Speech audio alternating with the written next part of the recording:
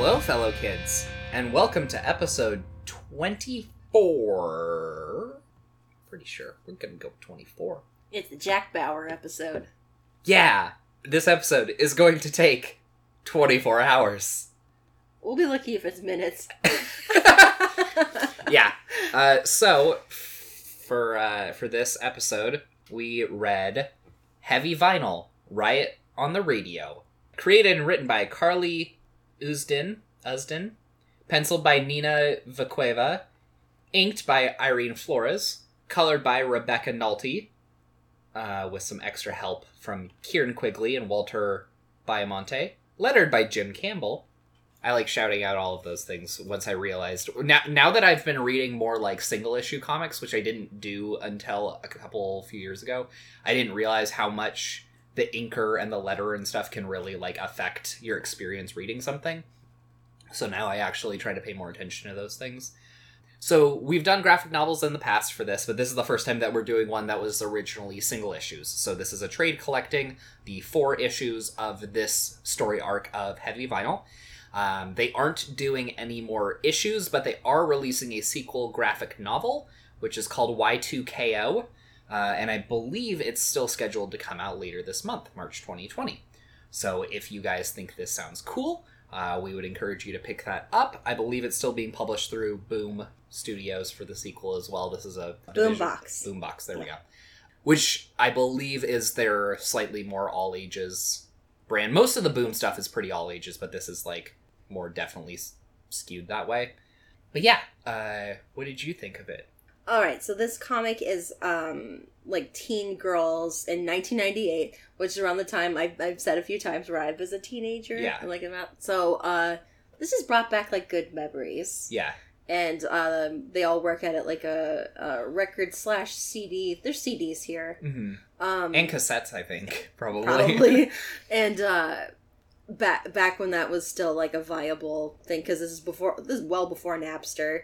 So this was still like an industry that you could actually make a living selling. Yes. I thought it was super cute, and I read the 4 issues, and I was like, okay, I guess I'll start with these. That's fun. And I got to the 4th one, and I was like, all right, great jumping off point. I need to look into getting the rest of these. And that's when I looked at it, and they're like, oh, series was canceled, and I guess I should have cottoned to that because the original title of the single issues was High Five Fight Club, and I think we're like 2 issues in when they randomly changed the title to Heavy Vinyl. So if the title's changing, right, and it's just like, oh, was this struggling? Yeah, it was, but it's fun, it's cute, it's a good beginning because I wasn't satisfied with it just being a story. I was very happy when you told me that there's going to be a squeakle, as I like saying. So, because you're a big fan of the Alvin and the Chipmunks live action films. I just think squeakle's funny. Yeah. So one thing I want to touch on before we even really get into it is, so takes place in 1998, which I totally wasn't born yet because I'm only 12 now. But if I had been born, I probably would have been like 5 or so. I was 13. So I don't remember a whole lot about that. But it's 1998, and a lot of these characters are either in same-sex relationships or interracial couplings and things like that. And this story does not, at least this volume, does not really in any way explore the challenges of that. It does not take that into account. So you can read that as either kind of just using the 90s aesthetic for the fun of it, or you can read it as being kind of a more idyllic version of that sort of thing. But my understanding is that it wouldn't be quite as easy for them to be so open about this. The interracial one would have been fine, but yeah. Being gay at that time was a little rougher. I was so closeted at that time that I wasn't acknowledging any feelings I was having. Like, I was having lots of them for Gwen Stefani, but I couldn't. Yeah. But I couldn't articulate that. I was that Marge Simpson meme. I just think she's neat, is like what was happening there.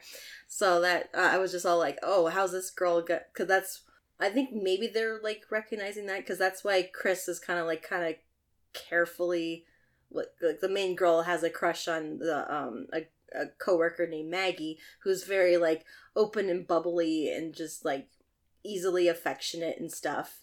And she's just like, is she affectionate with everyone? Is she affectionate with me specifically for a reason? I see her flirting with boys, but then it seems like she's using that energy to speak to me like that. So what's happened? So there's that confusion there. Different world. It was different world.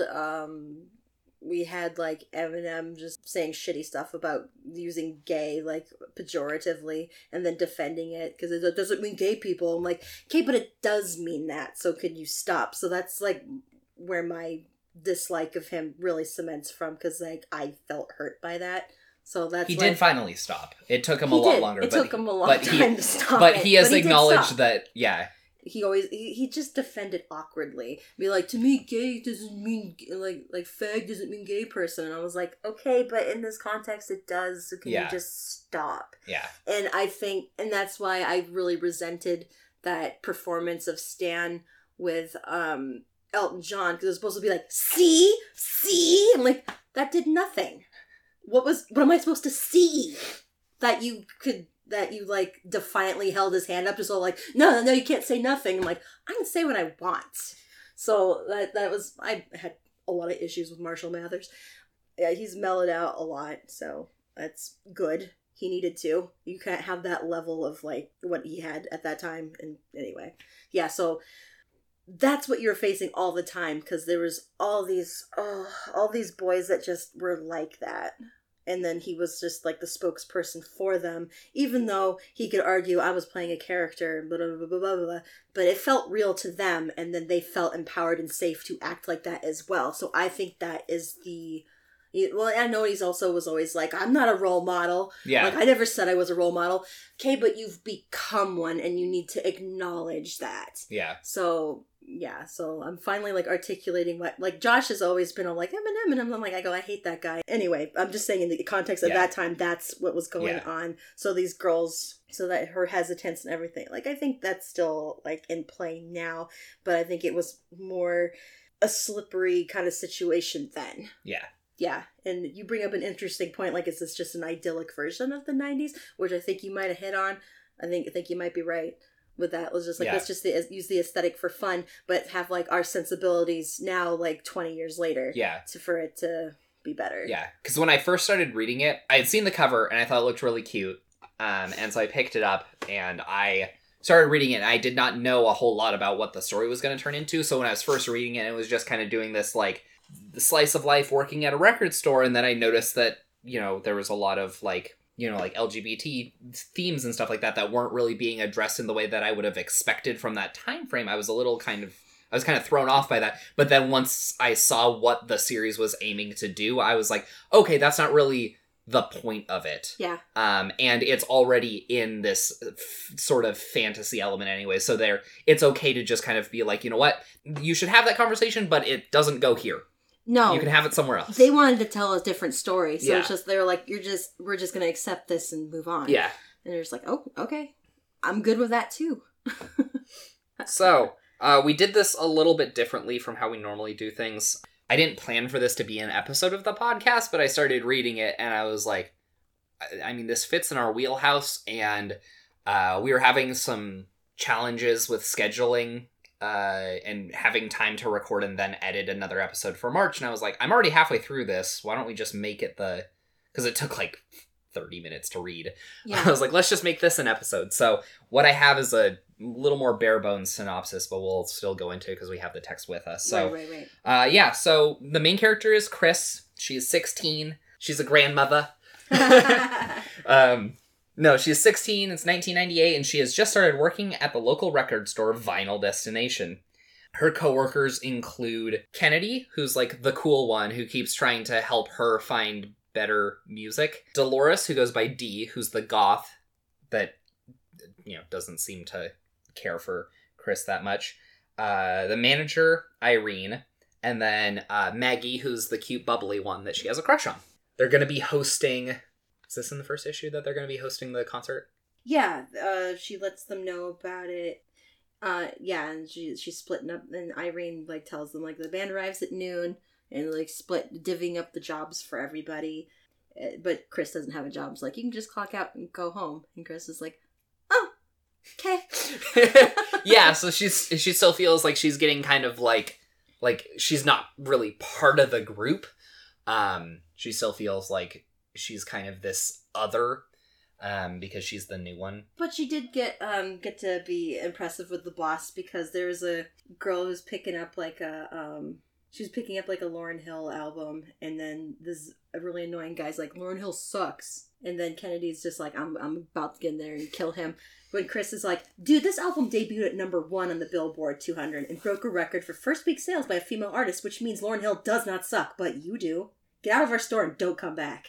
And the guy's like, your mom sucks. Yeah. And then, but it was kind of like the whole bus clapped sort of moment where it was like, this is what I mean about it being kind of like a magic idyllic sort of situation. And then like, trips him on the way out. Yeah. And the boss is like, impressive. And I was like, no boss would have said that. They'd say like, you need and it's like, nobody is going to like cheer about you kicking somebody out of a music store for having a music opinion. Like, I get that Lauryn Hill is, important and stuff like that. And I'm not going to disagree with that opinion. I'm just saying that that's not really how record stores work. So when I first started reading this, and I didn't know that it was kind of I would have handled it differently. I would have completely ignored the guy standing there and been all like, that record is super awesome. You'll particularly like track such and such, and just phase him. That's the best way to do it. It's like, we're not even going to acknowledge you right now. Yeah, that's how you diffuse that until that guy goes away. I want to... Yes. This is a story. Yes. That's not quite like this, but it's the same... Is this a story all about how your life got flipped, turned upside down? No. Okay. Thanks. But once I was at a bus station... this is when I lived in Bellingham, which is like a college town, and it's a very like lefty, like liberal kind of area, very crunchy granola, woo woo, like that's how we are. So it's no surprise that there was a boy walking around the bus station with a big sign saying peace, like world peace, stop war or something like that. And this older man marches up to him and starts telling him the impracticalities of not having war in the world. It plays purpose sometimes, but I mean, when people say like peace, like world peace, they don't mean like never... Like never disagree, never... Yeah. They're not being completely... Let's all just hold hands, Right.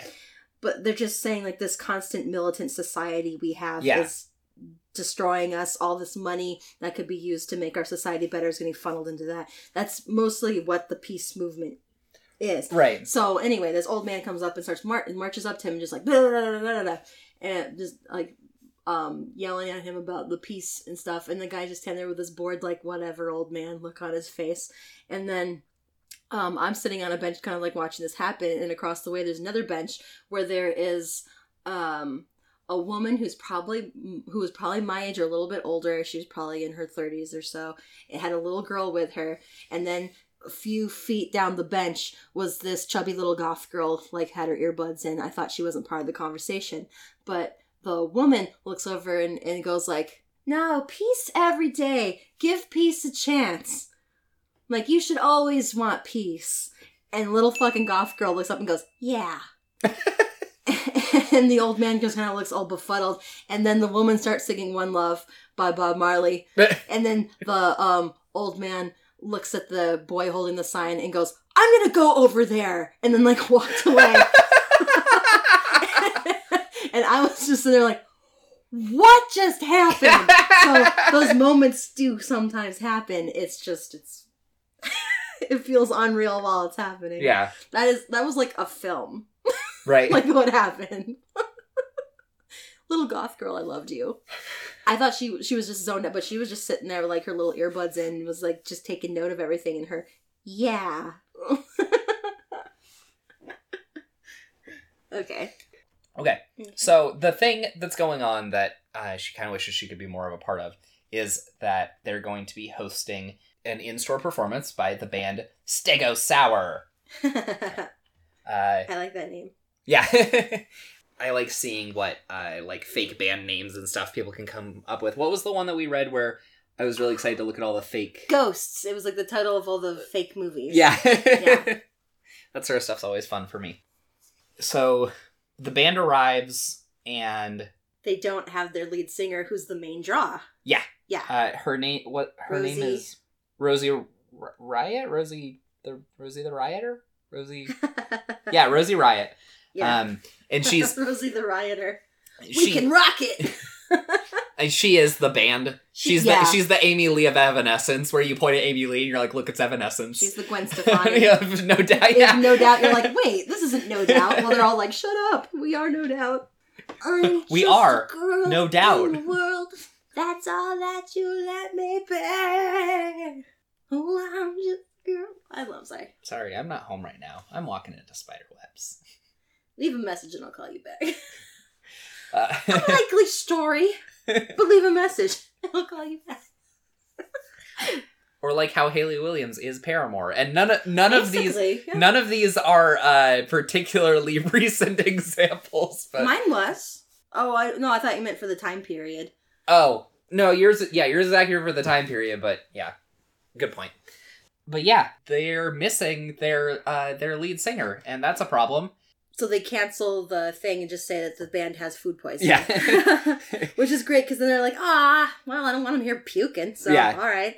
Yeah, the whole... And doesn't Chris come in with, like suggestions of... Someone comes in when they hear about the food poisoning, and they're like, okay, here's what you gotta do. Yeah, she's, what? And she comes in like, I got that last year at White Castle. I can't even watch their commercials. Okay. All those little square patties. Why are they squares? And then she's like, Chris, they don't have food poisoning. Also, gross. So they lock up the store, and then they tell Chris that Rosie's actually missing. And then, like, missing? Where is she? And Dolores goes, we don't know. That's literally the definition of missing. And Chris gives her this good, like, will you just shut up look? And then that's when they're all like, that's when we're like, okay, we're going to reveal your secret to you. And then we don't have to hide anymore. So they have, like, this jukebox that they swing open, and it goes down the flight of stairs. And then they're all like, welcome to the real Vinyl Destination. We're a fight club. A teen girl fight club. A secret teen girl vigilante fight club. And Chris is just like, what? Yeah, so she had noticed that, like, they would stay late after she would, like, everybody else would stay on the clock, but she would get sent home, and then she'd leave, and she would see them, like punching and kicking boxes and stuff, and she's like, what is this? And she... Excuse me.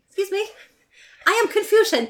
Explain! And she was like, maybe they're in a band. That's probably what it is. They're in a band, and they don't want to tell me that they're in the band because they don't want me to be disappointed about the fact that they don't need me in the band.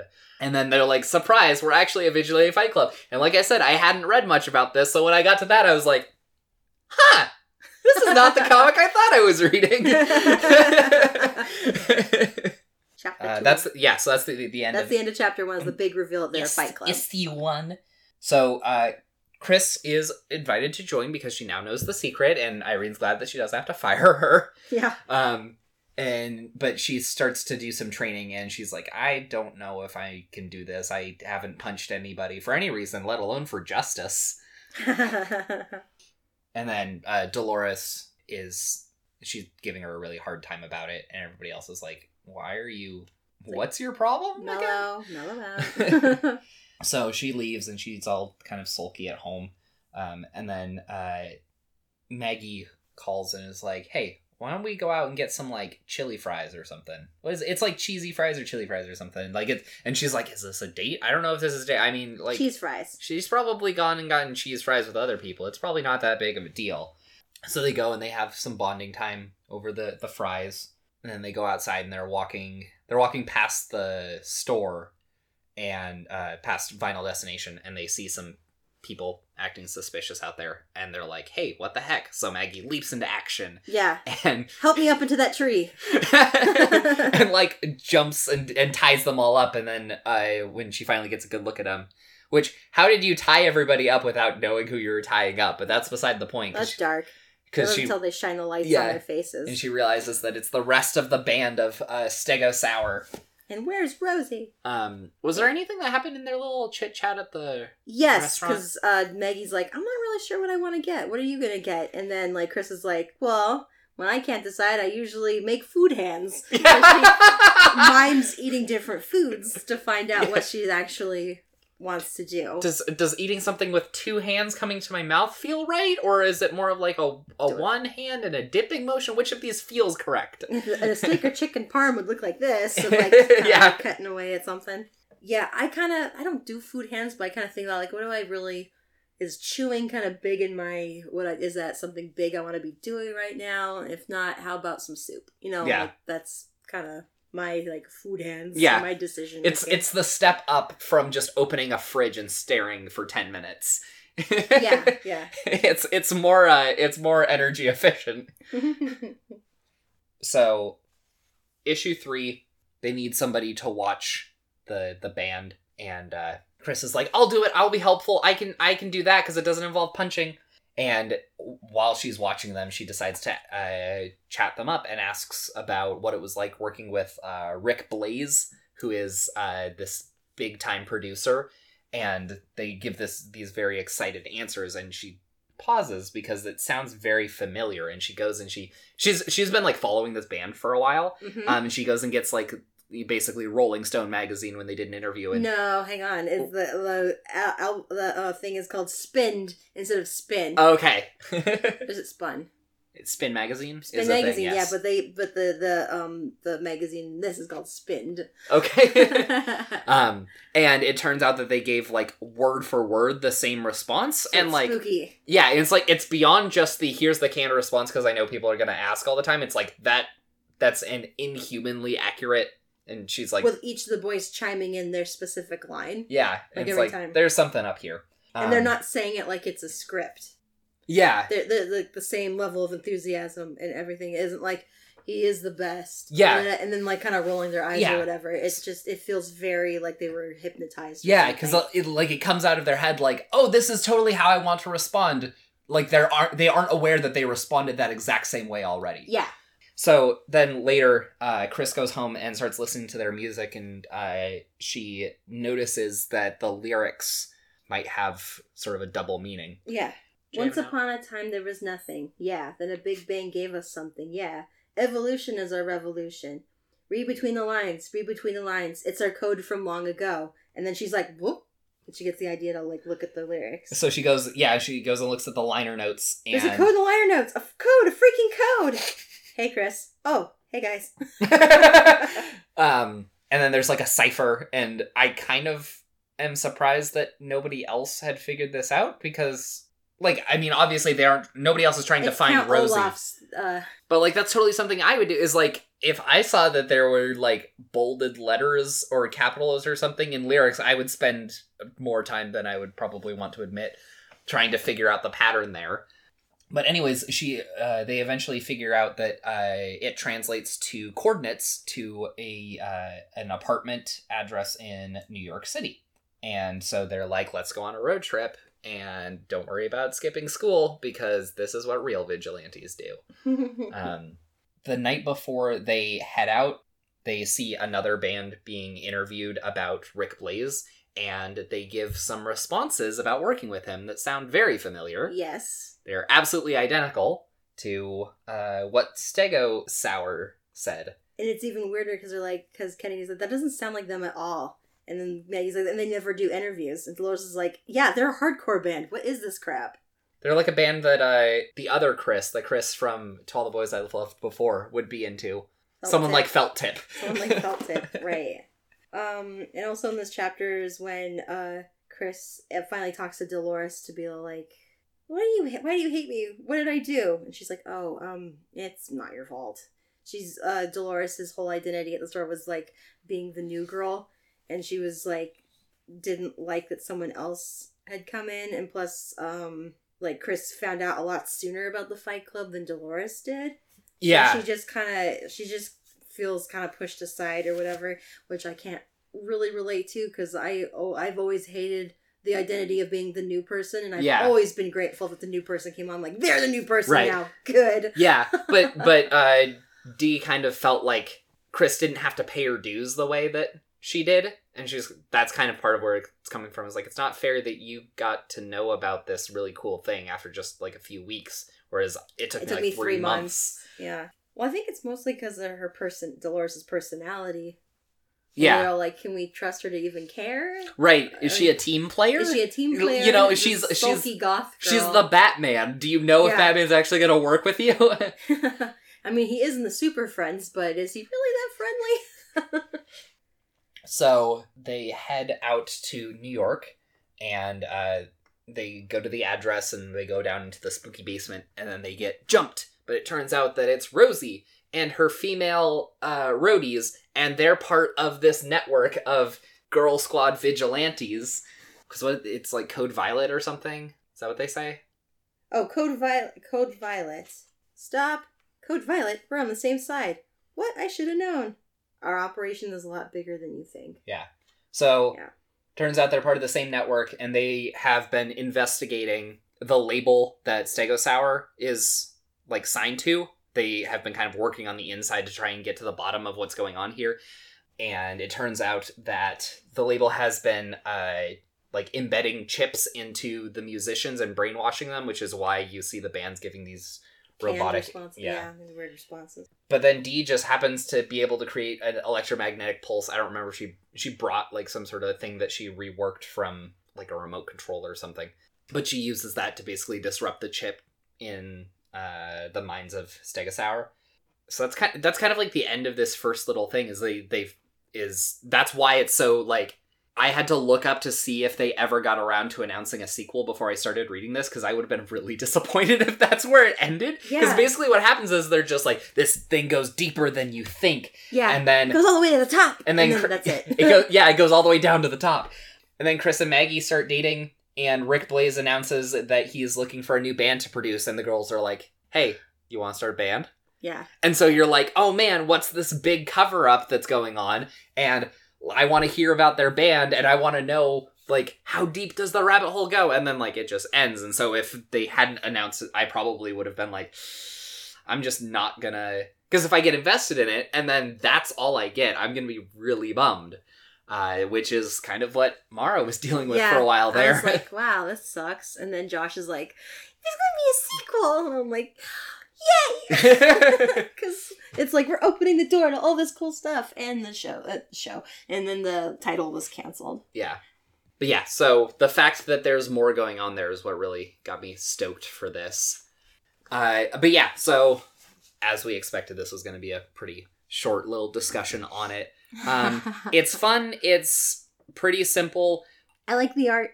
I like the art as well. I liked it a lot better once I got on board with exactly what it was trying to do, because like I said, since I didn't know what was going on, I was kind of thrown off by the tone of it. But then once I got into what they were doing, somebody said that it's basically that old cartoon, not that old, but the cartoon Totally Spies.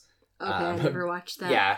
So, I was thinking like Empire Records was what it kind of reminded me of. I love that movie. Go watch that movie if you haven't watched Which Empire one is Records. That? They all work in the record store. Oh, it has Liv Tyler in it and Renee Zellweger. And they have an important artist come in, is Rex Manning. And they have to get ready for him. And like Liv Tyler isn't working that day, but she comes in that day because she's like a huge fan of his from like, and he's kind of becoming like a has-been. Okay. So that's probably why he's appearing at their record store, which isn't like a Tower Records or anything, but that's the thing, like the store is being bought by a corporate, overlord or whatever. Yeah. They franchise them. So they're going to become part of a chain. But what they like is just being an independent store and just getting to dress how they want and everything. Yeah. And be themselves. And, Ethan Embry's in it, and it's just like, it's like a really good cast, and it has like one of my favorite lines in the movie where one of the characters like glued all these quarters to the floor, and they caught the shoplifter and they're holding on to him all day. I don't quite remember the reasoning for that, but they say, what's your name? And he sarcastically tells them it's Warren Beatty, so they call him Warren through the whole movie, and he's very irritated by that, so we never actually know what his name is. And anyway, so he's in that back room and he's like trying to pick up the quarters, and he's like, who glued these quarters to the floor? And this guy goes like, I did. And he goes like, what for, man? And he goes like, I don't feel the need to explain my art to you, Warren. So I always like saying, I don't feel the need to explain my art to you, Warren, for anytime someone asks me why I did something weird. That's pretty good. What was that? I don't know. Okay, I heard it again. How scary it would have been if it knocked back. This episode leaves with us going, ah! and running out, and like the mouse that was living in the box comes out and goes, check 1, 1, 2.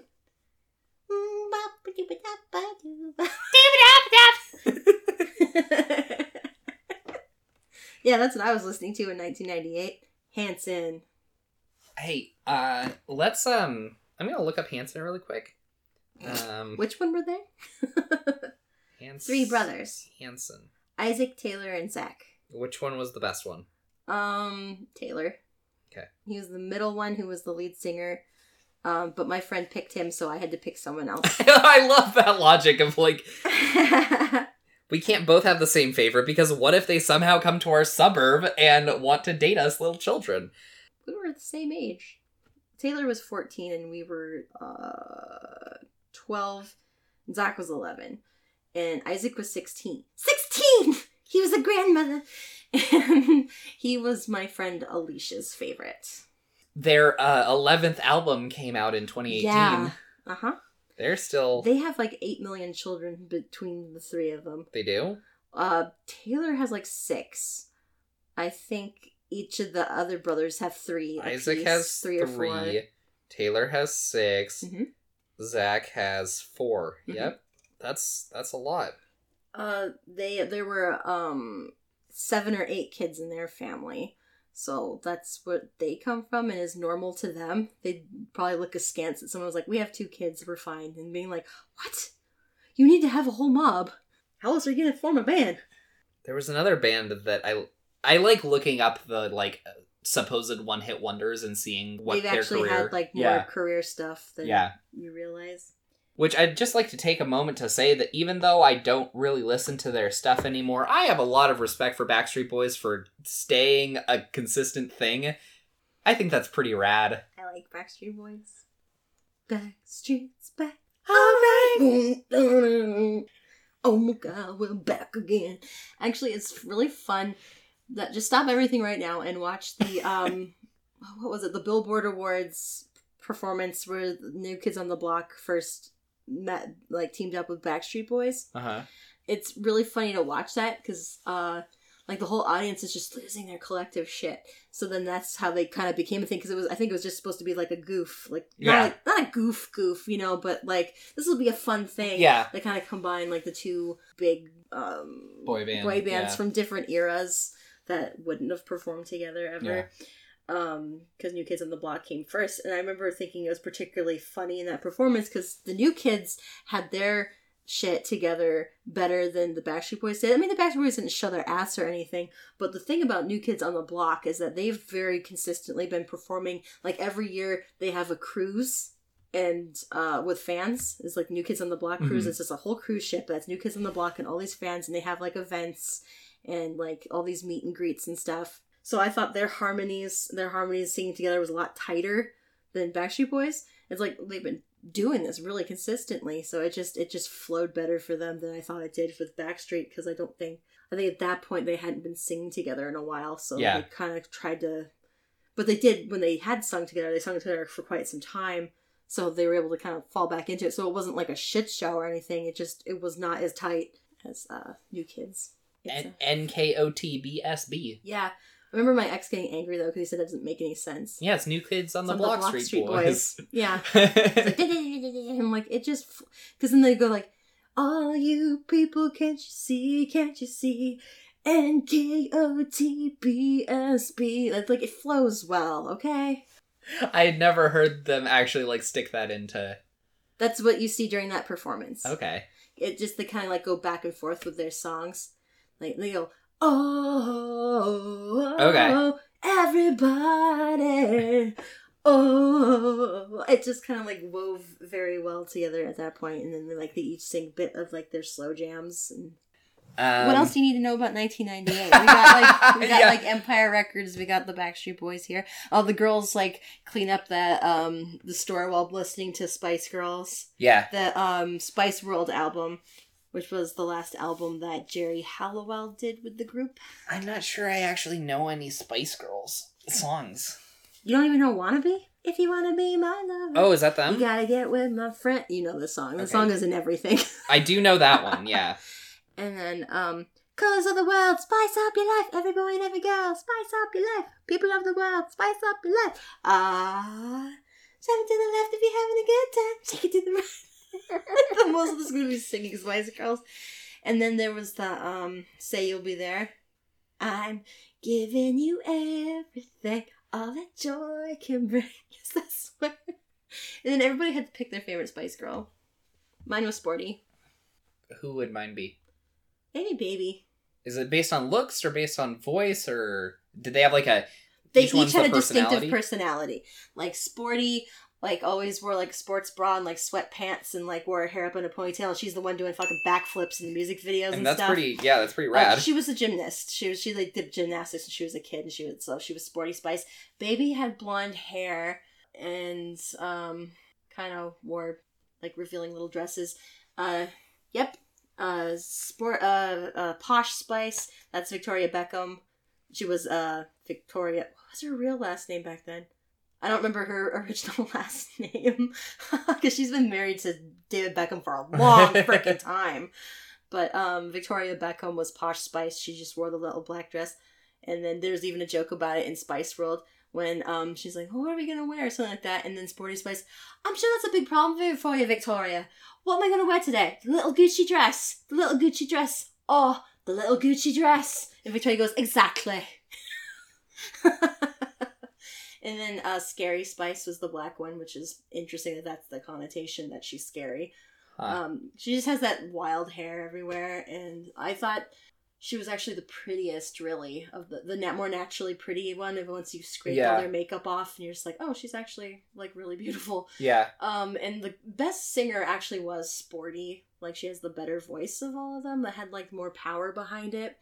But the one that had like the more like pizzazz, the star power, is Ginger Spice, the Jerry Halliwell. Okay. This one's more someone? Like... We got M in the place who likes it in your face. We got G like MC who likes it on an easy V, doesn't come for free. She's a real lady. As for me, hi, you'll see. Slam your body down and wind it all around. Slam your body down and wind it all around. This is never going away. I'm gonna know it forever.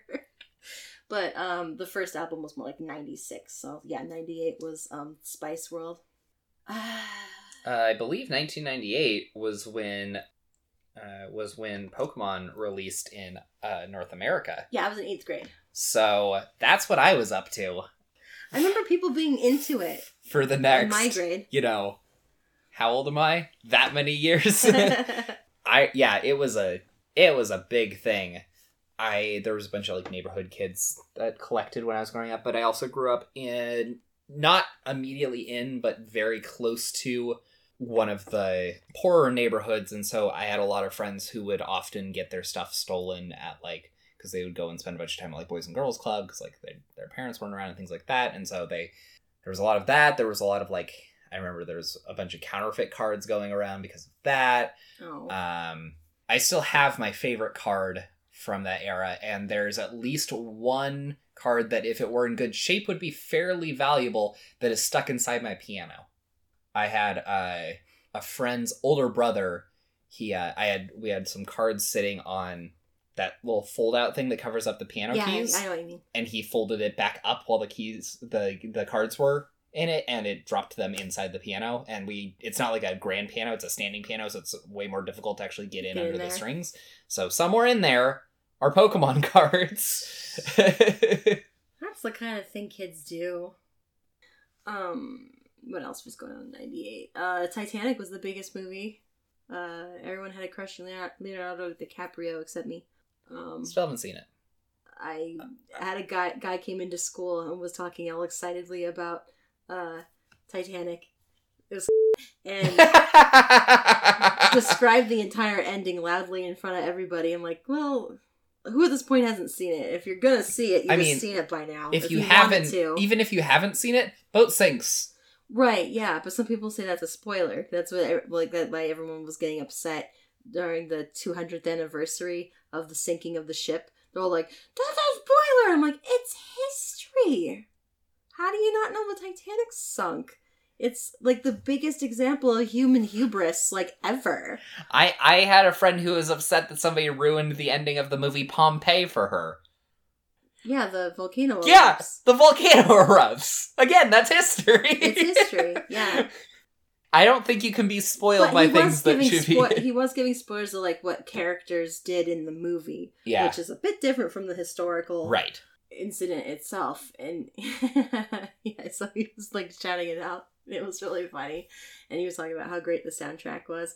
But I don't know how great that soundtrack is when it just has that one huge song. Because I don't know anything else that's on there. I couldn't even tell you who scored that film. My heart will go on, parentheses, but my boat won't.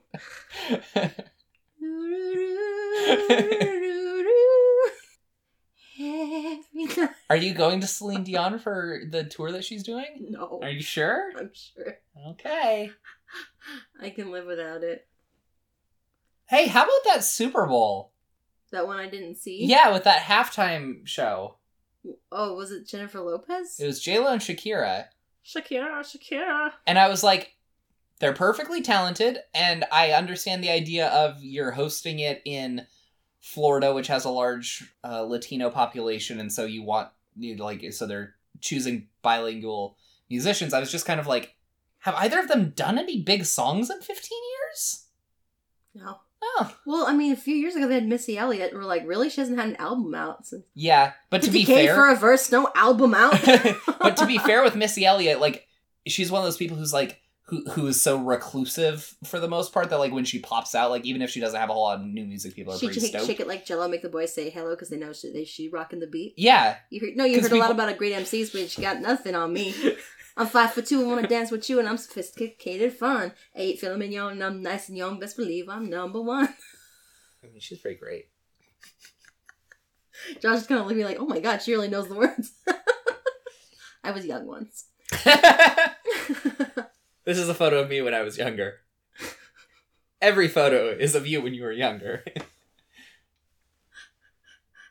There's a picture of her family on a VCR. Everyone looking slightly to the left. So something was happening on the left that made everybody happy. Go listen to Mitch Hedberg after this. Seriously, don't even listen to this. Just go listen to Mitch Hedberg. I used to like him.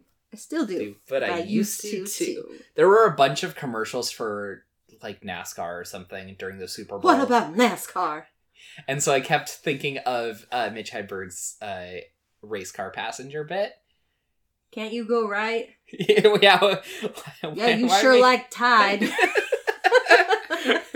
I think that's the first... Mind if I open the window? That's the first Mitch Hedberg bit that my parents ever showed me, was that one. The one that you sure like Tide really killed me. Because if anyone who hasn't seen NASCAR, the cars are all just covered in advertisements, because that's who, I don't know, endorses the driver, so they get the monies. Yeah, so if like your car has Tide on it, it means that you have a good driver with good laundry, and if you don't, they're stinky. Stinky drivers. Stinky boys. Stinky driver! Give it that. What? I was gonna do the Holy Diver next bit. Every time I see Holy Bible, I think, yeah. I don't even need to tell you because you do the same. Yep. How much more? Do we still need to film more? Yeah, but I was going to talk about it anyway. So, okay, cool. For anybody that lives in or visits the Seattle area, the Emerald City Comic Con is going to be later this month. I'll be going all 4 days. I will be tabling at wherever I choose to stand at any given moment.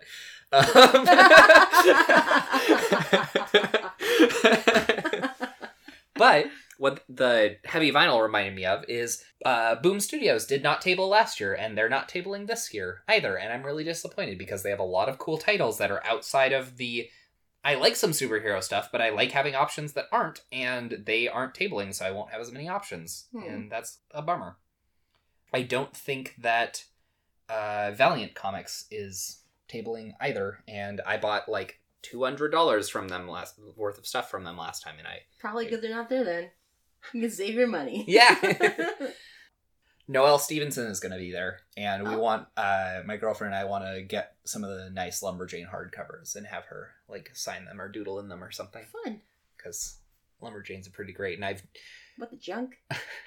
My girlfriend's read, like, the first, like, 10 or 12 trays. However many are out minus one, probably, because she gets them from the library. I've only read a few issues, but Me too. I need to get the hardcovers because I really like that they look like little survival handbooks. They're really cute.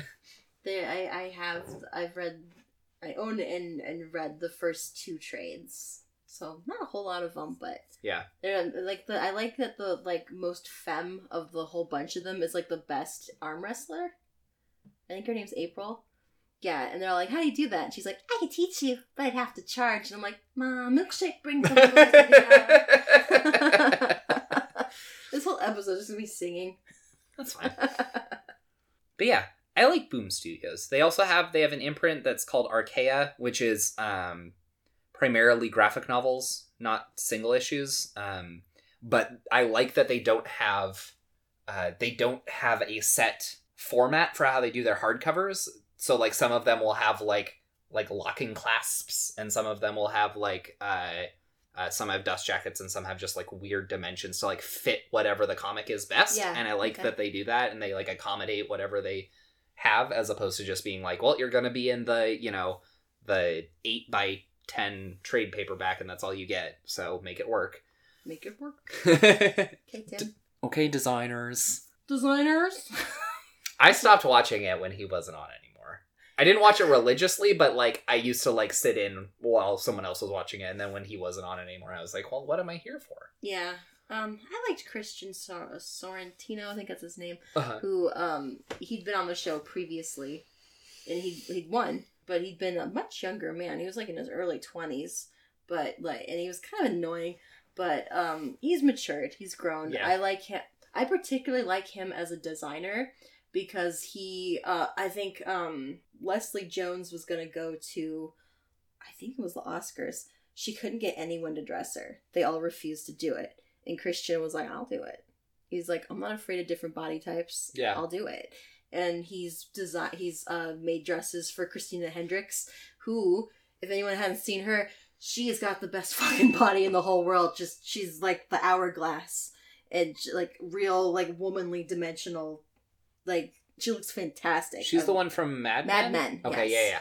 Where, like in a lot of modern clothes, that particular build doesn't work so good. Yeah. Because it ends up looking fat. She's not fat. Yeah. I'm not saying she is. But you have to dress a very particular way when you're built like that. Yeah. Otherwise, it's not going to look right. So everything needs to be fitted and like well constructed. And Christian knew that and like put her in something beautiful. Yeah, and he just dresses for everybody. He's very scathing about the designers who refuse to do that or struggle to do that because he thinks it shows that they're weak and they are.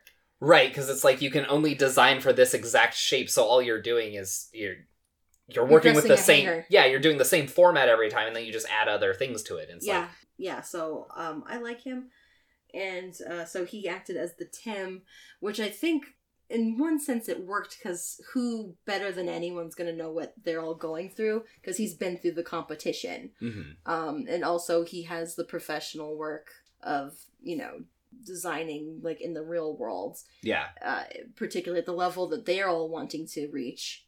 So I can see why, but he still was significantly younger than quite a few of the competitors, and I saw a lot of the time they were disregarding his opinions, probably for that reason.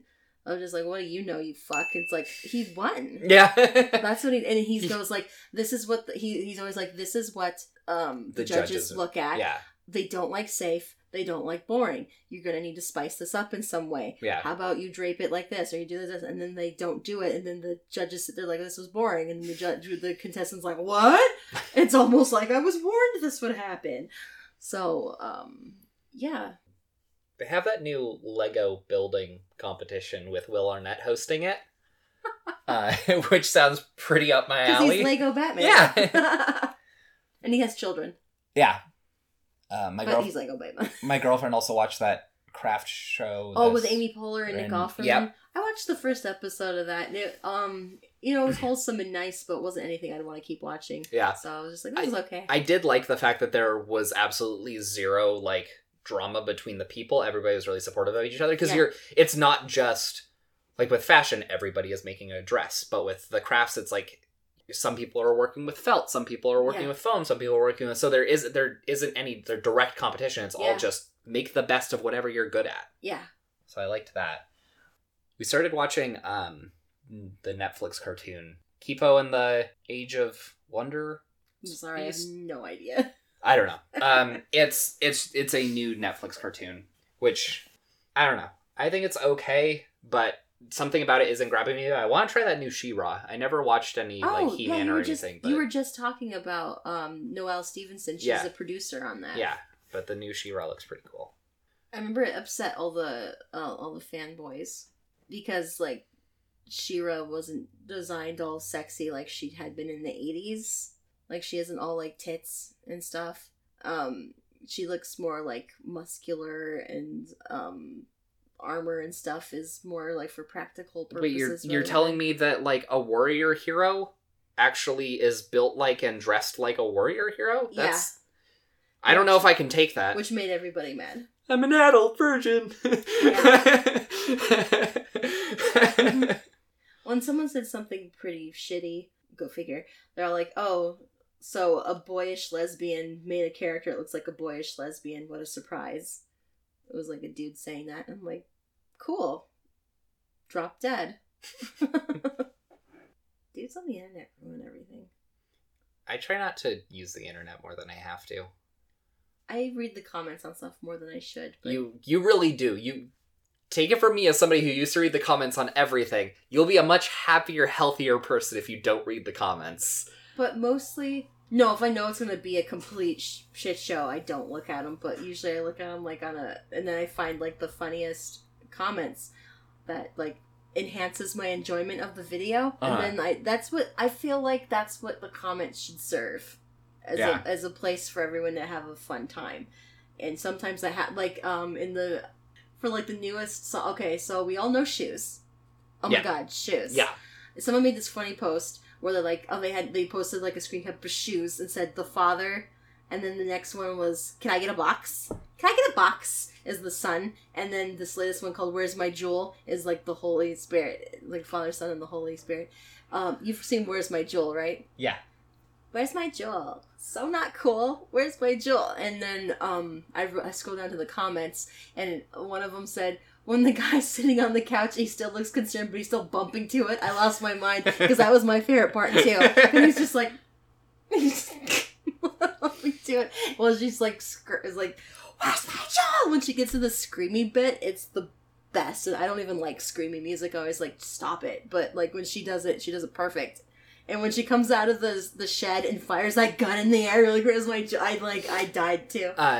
That is one of my favorite things of comments when I do read them, is when somebody else noticed the little thing that I noticed. Yes, and I'm like, cool, I'm not alone. Mm-hmm. There are dozens of us. Yeah, there are literally dozens, Michael. What was I reading? Was someone, like, quoted about never nudes? Was it this? Yeah, it was the first one. Yeah, and I was just, some people never knew. They wear jean shorts and everything. I go, I've seen Arrested Development too, Chris. We're referring to the To All the Boys I've Loved Before, not to Heavy Vinyl, which also features a Chris. Right. Sorry, we have the stack of books that we have read, and so we're I forget that you aren't here with us looking at our amazing pile that is almost to my windowsill. Yeah, it's getting close, and it was a bad idea for us to use the pocket paperback of So You Wanted to Be a Wizard right in the middle of it. Yeah, that's not structurally sound. I always very worriedly look at that while I'm looking at the, And I have my top 10 list, like, propped against it when I move my... Okay, Groot, get away from there, too. Okay, move the Barbies. Yeah, so are you gonna let it go past the window, or are you gonna just start a second stack once it gets up to... I'm gonna have it go to the window! To the wall! To the wall! The sweat drip down my ball! Ow! Oh, you bitches cross! Ow! Oh, skeet, motherfucker! I'm sorry, everyone. They're all like, I never listen to this again if I have to listen to this bitch and do another rap. When I was a little girl, I sit in the back seat of the car. Well, where else would I sit? The roof. But I sat in the wheel well. Daddy, don't go over any bumps. But my dad, we spent this whole summer, like, my dad just went everywhere all the time. And I think it was because he'd gotten off house arrest for stealing from the government. So he's probably stoked to be free. So we went a lot of places. But since my dad was a boring basic bitch, all we went was like the video store, a grocery store, and a gas station. Those are the limits of his existence.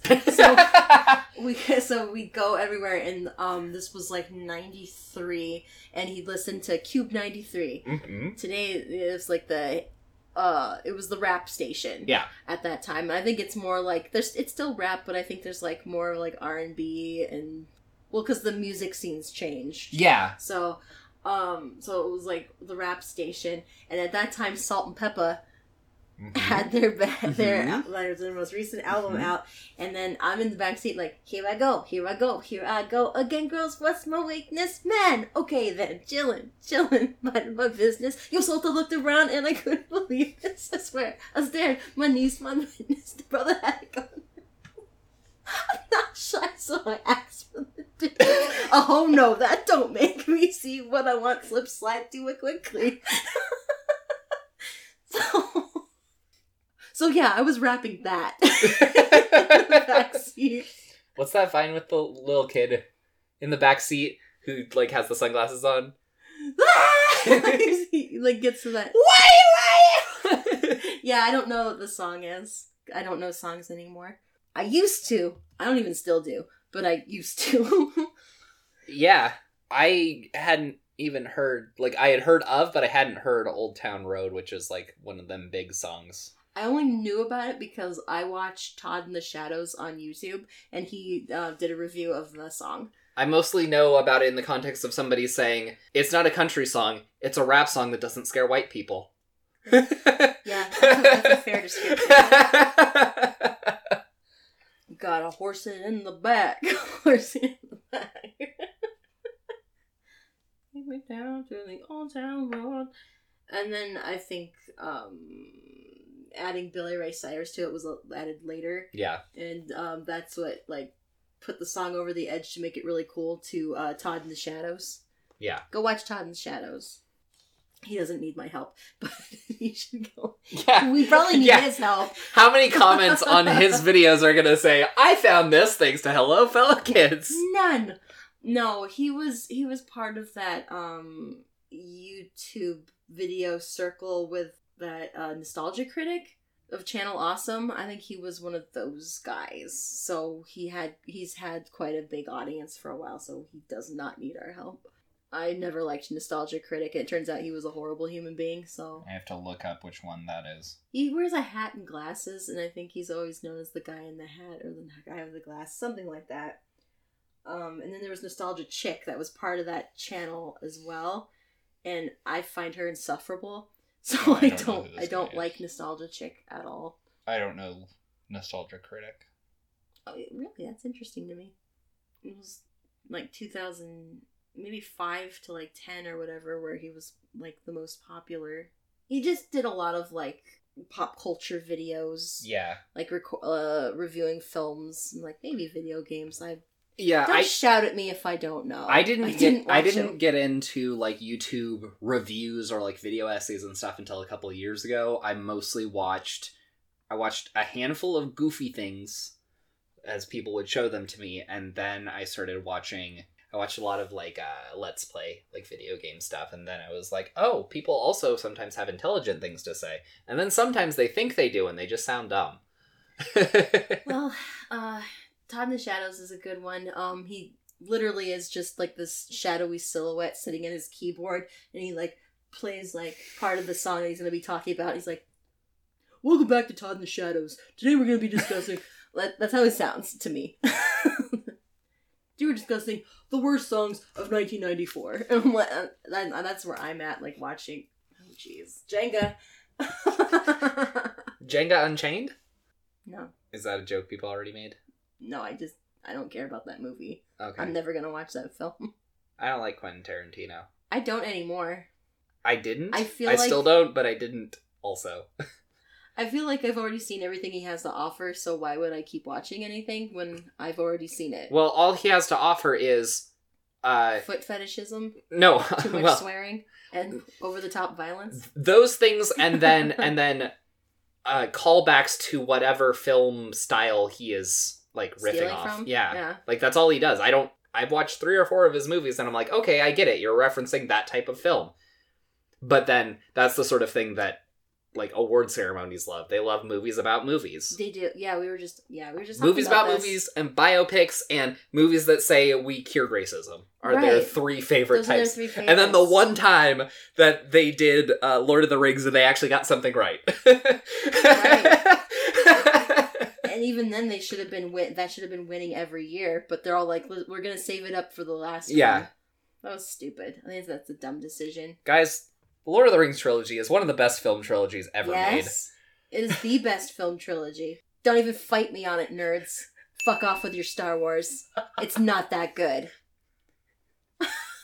The only thing that was ever in contention for me was the Toy Story trilogy, and then they made a Toy Made it Story 4, 4, so it which didn't is no fit longer anymore. a trilogy. It's still 4 very good films, but because it is a 4-part series, it now has moved out of trilogy land, which means that Lord of the Rings is now completely uncontested. I really like How to Train Your Dragon trilogy, but I wouldn't say that it's better than Lord of the Rings. So I can't even think of more 3 I haven't- never-ending stories. I have not seen The Godfather. I've heard enough people say that the third Godfather film It's a dog. isn't as good. So Everyone says it's terrible. I don't even like the first one. yeah. Yeah. Go watch if you haven't seen it, the Family Guy part where they're in their panic room in their house and it's filling with water and they're all about to die and Peter goes, "Before we die, there's one more thing I have to tell you. I did not like The Godfather. Didn't like it." And then they have this whole huge discussion amongst themselves about why he didn't like it, and nothing has I never felt more seen than in this moment. The Hangover trilogy. Oh, I watched the first one of those, didn't think it was that funny, and then saw the ad for the second one, and I was like, oh, it's the first film. right. Yes, that was my reaction too, but not. I mean, that was my reaction to the second movie. Yeah. First one, I thought it was hilarious. I saw it twice because I saw it first time with like a group of my friends. No, I saw it with my friend Amira, and we just laughed through the whole thing, and like we missed some jokes because of us laughing. So we're like, cool, let's see this a second time, and we'll catch the stuff that we didn't catch the first time. We were fucking dumb because we brought my ex, who has the loud hyena laugh, and our friend Sarah, who has the loudest laugh in the history of laughs. So they hadn't seen it. They laughed at the same things you laughed we at the heard, first time? We heard even less. Okay. And at one point, Amira, like, leaned across the seats to look at Sarah and went, "Shut up, Sarah!" But that wasn't during the movie. That was for the trailer for The Final Destination. She loudly and scornfully laughed all through the trailer for The Final Destination. And that is when Amira got embarrassed and leaned over and said, "Shut up!" because she didn't want to hear it anymore. Did I tell the story about how I went to the movie theaters and my friend threw a shoe at the screen? No! Were they showing George Bush on the screen at the time? No, this was in 7th grade, and this was when my friends wanted to go see Transformers because the first Transformers movie was coming out. And I was a teenage boy. And I was like, this looks like the dumbest thing ever, even though I am the intended audience for every Michael Bay film. And I was like, this looks like the dumbest thing ever. I'm not paying money to see this. And they're like, come on, it's not going to be as fun without you. I'm like, no, I'm not seeing that. And they're like, well, if you go with us to see that, we'll see another movie that you want to see. I was like, cool, we're seeing Harry Potter and the Order of the Phoenix. And they're like, you've seen that? I was like, yeah, twice. We're going to Order of the Phoenix because I don't want to see Transformers. So we went. Transformers was awful. Halfway through the movie, I didn't remember what was going on. And we were originally sitting in the very front row, and the girl that I kind of had a crush on at the time, for whatever reason, I think she was trying to get to just be the center of attention. She ended up throwing her shoe at the screen, which is why we then ended up sitting in the very, very, very back row afterwards, is because I was like, we need to not be visible to other humans, please. Can we just put her in the back in the dark? So. Oh my god, movies. I also saw Order of the Phoenix. No, I didn't. Never mind. It was Half-Blood Prince I saw 3 times. Once was enough. Pincers. Yep. I saw it first midnight with Amira and and my ex. And second time was with a whole group of us. A friend of ours was, it was his birthday. We all went to his birthday party at his apartment, and then we all went to the movie. There's a great moment where they were showing like Bellatrix up on the screen, and my friend Grady made this big show of leaning over to my ex and going, "She's so crazy yet so sexy," very loud in the theater.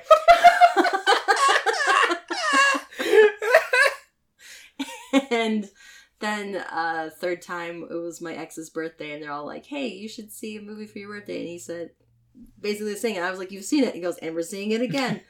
And I was like, and like me and his mom were both like looking at each other like, "I don't want to see it again." And I fell asleep during it for the third time because I was so sick of it. This was all very close together. Did you then do the thing where you purposely don't watch it for a while to allow it to build back up into your good graces a bit? I still have not seen it since I saw it the third time. I've had to do that with songs before where I purposely didn't listen to it for years so that I could then eventually remember why I liked it in the first place. All right. I think we've filled enough time.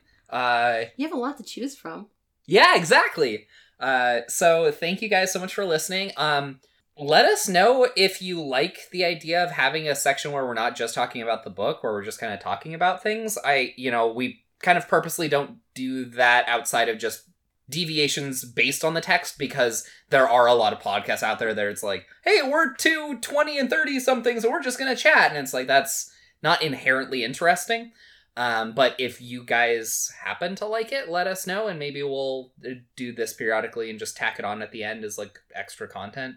Yeah, I mean, you said we still have a whole discussion on Gone Girl. Yeah, we talked for like 30 minutes about Gone Girl that I've set aside in the event that we need a bonus episode. I'm curious about that because I don't remember what we said. It's been long enough. It's basically just, this is like a perfect book, and Gillian Flynn is incredible. Yes. But yeah, so I think for next month we're gonna actually try for Fablehaven 3? Let's try for Fablehaven. We were going to do it this month, and then we ran out of time, so we read this book because it was 112 comic book pages. That was a lot easier than 500 pages of prose. Well, it was after, like, a Chenny Han 2 first, so it was like, okay, that was a lot. Yeah. So we wanted something easy. Yeah. And Fablehaven would not have been easy. No, but... fun. It's going to be a lot of fun, because the first two have been real bangers. Yes, they slap. So yeah, that being said... Hello Fellow Kids is hosted by Mara and Josh, produced by Josh, music provided by Ben Ash. Visit him at benash.com. If you'd like to contact us, please do so, hfkpodcast@gmail.com, or on Twitter and Instagram at hfkpodcast. We're available wherever you get podcasts. Thanks so much for listening. Bye.